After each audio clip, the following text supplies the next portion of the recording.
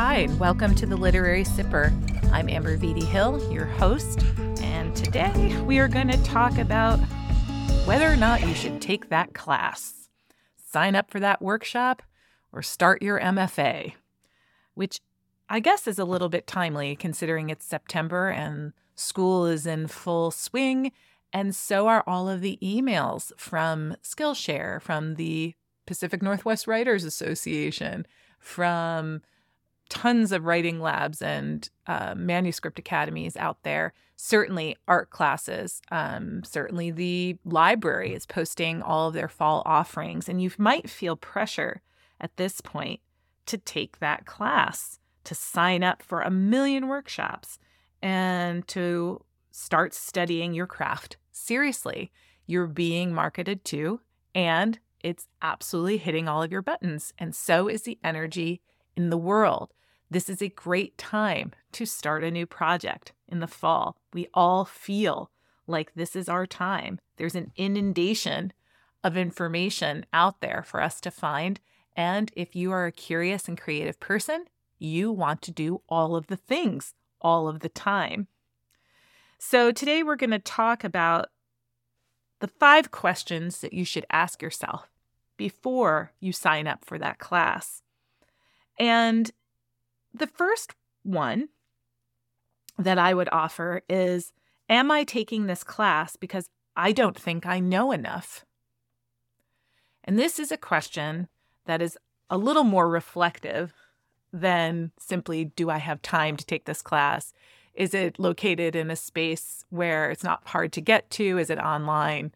All of these things. It's about asking yourself, do you feel that this class is going to offer you something and information that you don't already have? And that may be true. Maybe you're someone who knows they want to write a novel, but don't even know what that means, don't even know how to begin.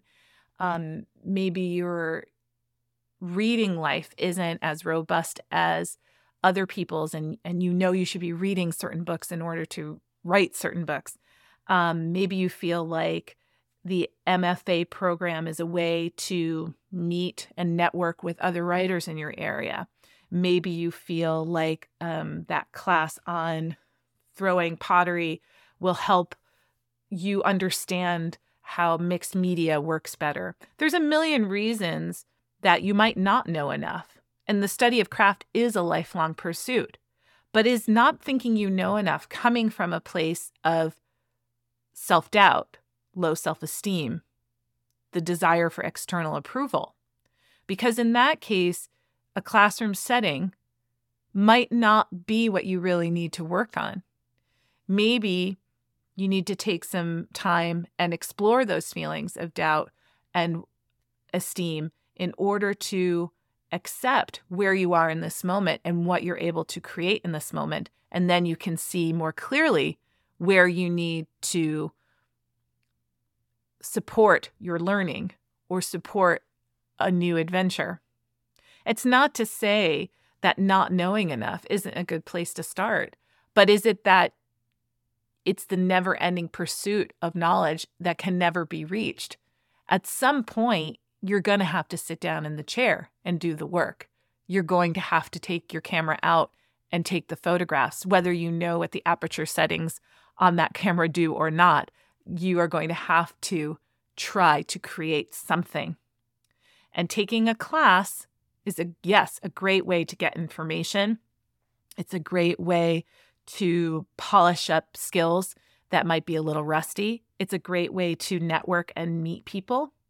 But if it's coming from a place where you don't think you know enough, then you have to come to that understanding first, because then it doesn't matter what class you take.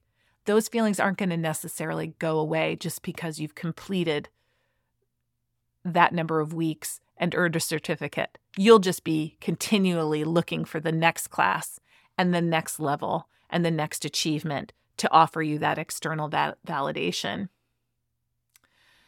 The second question I would have you think about and ask yourself is, am I taking a class to quote unquote get a job? Why am I taking this particular class? For example, an MFA in writing and creative writing is a terminal degree, which means it's the highest level of degree you can earn in the creative writing sphere. So, therefore, you can teach at a college level. If that's your goal and that's your desire to make your day job writing and teaching, then an MFA may be the natural point for you to pursue. However, if that's not your goal, then an MFA might not be where you want to spend the money, spend the time, and spend the energy. Maybe you would be better off spending your energy reading, writing, and forming a community with other people doing the same thing. So in taking these two questions, am I wanting to take this class because I don't think I know enough? Or am I taking this class to quote unquote get a job? You also have to think about yourself in terms of your learning style. Are you an autodidact? Are you someone who's okay with learning on your own, watching YouTube videos, looking at Skillshare classes, watching master classes, getting books out of the library on the subject, creating reading lists for yourself, and following through with a sort of self-created syllabus of learning craft? Or are you someone who thrives in a classroom setting where you want someone else to tell you what to do, what projects to work on, how long you have to do them? There's a deadline and an accountability that can be offered in a classroom setting that sometimes can be a good propulsion forward for you to get into that creative atmosphere. But it is essential for you still, in thinking about yourself, to understand that those classroom settings don't necessarily guarantee that you're going to get a writing contract, that you're going to be able to teach at a certain level, that you're going to be able to showcase your art in a gallery. It's just an avenue that offers lots of opportunities for you to explore communities and your craft. And that brings me to the third question. Are you looking to sign up for a class because you're looking for community? Am I looking for the literary community? Am I looking for the artistic community? Am I looking for the musical community? Am I looking for other people who get just as jazzed about this stuff as I do? Am I looking for collaborators? Am I looking for someone to help me make a short film? Am I looking for someone to critique work that I already have done? That is a huge part of being an artist in the world, is the community itself, not just in terms of your audience and who's celebrating your wins and who's excited by what you are bringing into the world, but also by those who are supportively giving you feedback, who are constructively offering their critiques to you in a setting that respects that level of commentary. Sometimes we have to be careful of critiques, and you spend a lot of time on other people's works and classes. So yes, it's all gung-ho when you have your manuscript out on the table for other people to give their feedback on, and we have the desire and the hope that they're going to tell you how amazing it is and how you barely have to do any revision. But the reality is you are going to spend more time on other people's work than you are on your own. You need to read and offer good commentary to them. So if you have a class of 20, 19 other people are going to be expecting you to offer something to them at the same time as you're going to be waiting for 19 responses to your offering. So I caution you to be careful on that. And especially if you're someone who's trying to balance a creative life with a professional life. You go to work from 8 to 6, and then you maybe go to your writing class from 7 to 9 one day a week. But in those in-between times when you could be working on your own art, you might be having to work on another person's art. And that might not feel so good sometimes. Sometimes it feels really good to help people. And it feels really good to be in partnership, especially if the critique group is a positive one.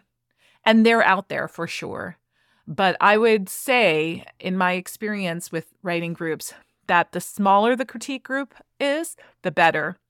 It's a lot easier to have a small critique group of 4 and to have some shorthand with them than it is to go blindly into a large critique group session of 20 or 30, where people have their own agendas about offering up criticism and offering up possibility for another person's work, and can also do it in a way that's not always very kind or gentle. And if you're someone who needs it to be kind and gentle, you want to make sure your critique group is a supportive one.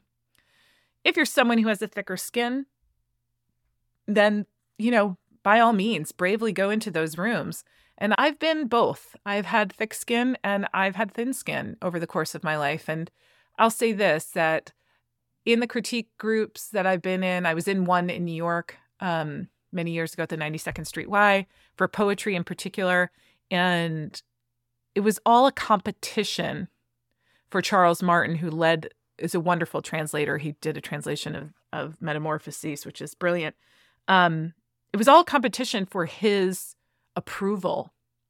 And so the critiques became almost showing off how much of an expert you were at poetry. And I found myself not necessarily closed off to critiques of my work, but almost like laughing a little bit, because just because you know the big word for whatever poetic device is being used doesn't mean that that's really a helpful critique to someone else who may not know that word.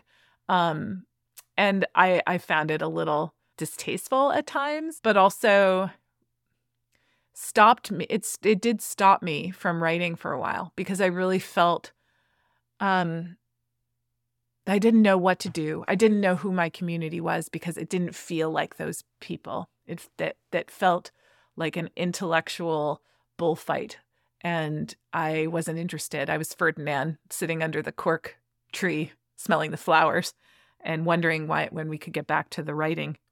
And Charles Martin, as a poet and the leader of the critique group, was nothing but gracious and receptive and welcoming to everyone. And when he offered notes on your work, it felt tangible, like something you could go back and actually try or experiment with. And it was simply the other people in the room who made it a problem. Now, I've been also in wonderful communities where critiques groups are run very well.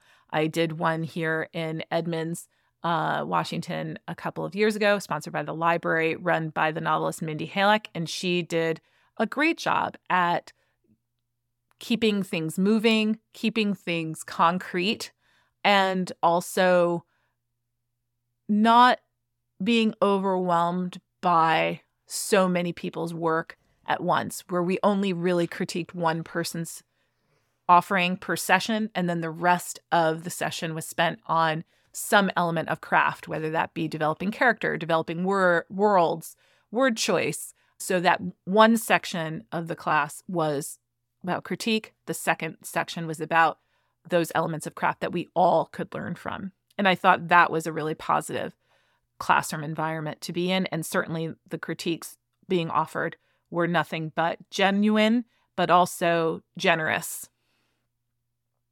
The fourth question I would have you ask yourself before you're taking a class is, am I taking a class to procrastinate? Am I taking this class so I don't have to put my butt in the seat, find time in the studio, get a babysitter so that I can go on location and shoot some photographs or a film? Am I doing this simply to procrastinate because it is at least parallel to the art that I want to be doing? And that is a huge question to ask yourself, because we only have so many hours during the week. And if you're spending your week in those hours in class and or doing work for that class, that leaves fewer hours to devote to the creative work that inspired you to take that class in the first place. So the class itself has to complement the work you're already doing in some way, shape, or form. So if you are interested, for example, in writing a memoir and you decide to take a class for so many weeks on memoir writing, then that can be a good partnership, because maybe you'll work on something that will ultimately become a chapter in that book. Or you can bring chapters you've already worked on into that classroom and workshop them there. And those can be really good examples of a class that's not procrastinating. It's actually helping you be accountable for the time you want to spend on your art. But if you're deciding to take a poetry class because you've always wanted to write a novel, then that might not be something I would highly encourage you to do. I would really think to myself, am I doing this to procrastinate? It's in the writing sphere. It sounds interesting. It's with a teacher I really respect, or it's with a writer I really respect. If you're carving out time in your schedule to do those things, then you have to make sure the equal amount of time is being spent on the creative pursuit that's inspiring you to find that class in the first place. And once that class is finished, you have to also ask yourself, where do you want to be? Do you want to be further along in that novel, in that series of paintings, or do you want to be an expert at whatever that class you're taking is saying you'll be an expert in at that moment? Which is worth more to you? And that leads me to the final question, which is, am I ready to commit the time to that class rather than to my own art? Now, it's not always an either-or situation, but I find that it often is. If it's the choice between completing an assignment versus working on an open-ended project, most of us are going to feel obliged to complete the assignment just by nature of accountability. So maybe having an accountability partner for your creative project might be what you need instead of signing up for a class that has a homework component. And after you've asked yourself these questions, am I taking this class because I don't think I know enough? Am I taking this class to quote unquote get a job? Am I taking this class for community? Am I taking this class to procrastinate? Am I ready to commit the time to a class rather than to my own art? You also have to consider these three factors: money, time, and value. How much does it cost? It should cost you something. Free classes, you might as well just work on your own work, because when you take something for free, you don't feel committed to it in the same way as when you pay a fee. You don't place the same value on it. And so it is important that you are portioning out some part of your hard-earned money to that learning. And that will help you get to the question of worth much faster. Is this worth my money to take up my time to do this? And with time, really be realistic about how much time you are willing to devote to that class and how much time you are expecting to devote to your creative life, because they might be in competition with each other. And then ultimately, what is the value? What am I going to get out of this? Am I getting a degree? Am I getting a certificate? Am I getting information I didn't know before? If it's, for example, a class on pitching an agent or a class on writing query letters, maybe you don't know much about them and you're going to get something concrete at the end to show for it. Or is the value more ephemeral? I'm getting to know other people in my town who do the same things I do. Am I getting to do creative things in a way that other people respect? Because I'm saying I'm taking this class at 92nd Street Y, at the museum, at the library. People suddenly respect that time a little more than if you were just sitting on the sofa with your computer working on your book. That seems less important somehow. So after the class is finished, where do you hope to be? And how will you check in with yourself? It might be a good idea if you do sign up for a class to have a halfway check-in. Is this what I thought it would be? Am I excited by the information I'm learning? Am I excited to tune in every week or go to that spot every week at the community center? Am I willing to always be learning, because I can always be learning without having a class. You don't have to be in a class to be learning, and nor do you have to be learning to be in a class. And the other sort of element of this that I would offer here is you don't want to be the smartest person in the room. If you are someone who has spent a lot of time already on their craft and studying their craft and working in that sphere, whether you've been screenwriting for a couple of years and you're just looking for a new community, or you hope to take a class with an expert and you find that everyone else in there is really new, you're in the wrong room. You need to find the room where you can also learn from the other participants. And that can be hard and sometimes requires you to make a quick decision at the beginning so you can get refunded, or you can say, hey, do you have any other offerings that might be better for me, or find a better fit afterwards, or be more judicious in the ones you select coming forward. Because if you are not learning from the people in the room, then you're not learning. And that is the whole reason you wanted to take a class in the first place, is it not? And it reminds me of the quote from Epictetus, "It is impossible for a man to learn what he thinks he already knows." So really, how you enter into a class is just as important as how you leave the class. There is always something to learn. There is always dimension of your craft to explore, but you want to make sure you are in the right sphere to learn. So, is it a teacher you respect? Is the time and value worth the money? Are you being open and welcoming new ideas? And do you think you're worthy to be in that class, but also to do this on your own? And lovingly allow yourself to occupy whatever space that is. Whether you go to that class or you stay in the studio, be where you are. Don't be tempted by classes just because it's September, but really, if you think about these 5 questions, I promise you will get to a clearer answer of whether or not you should take that class.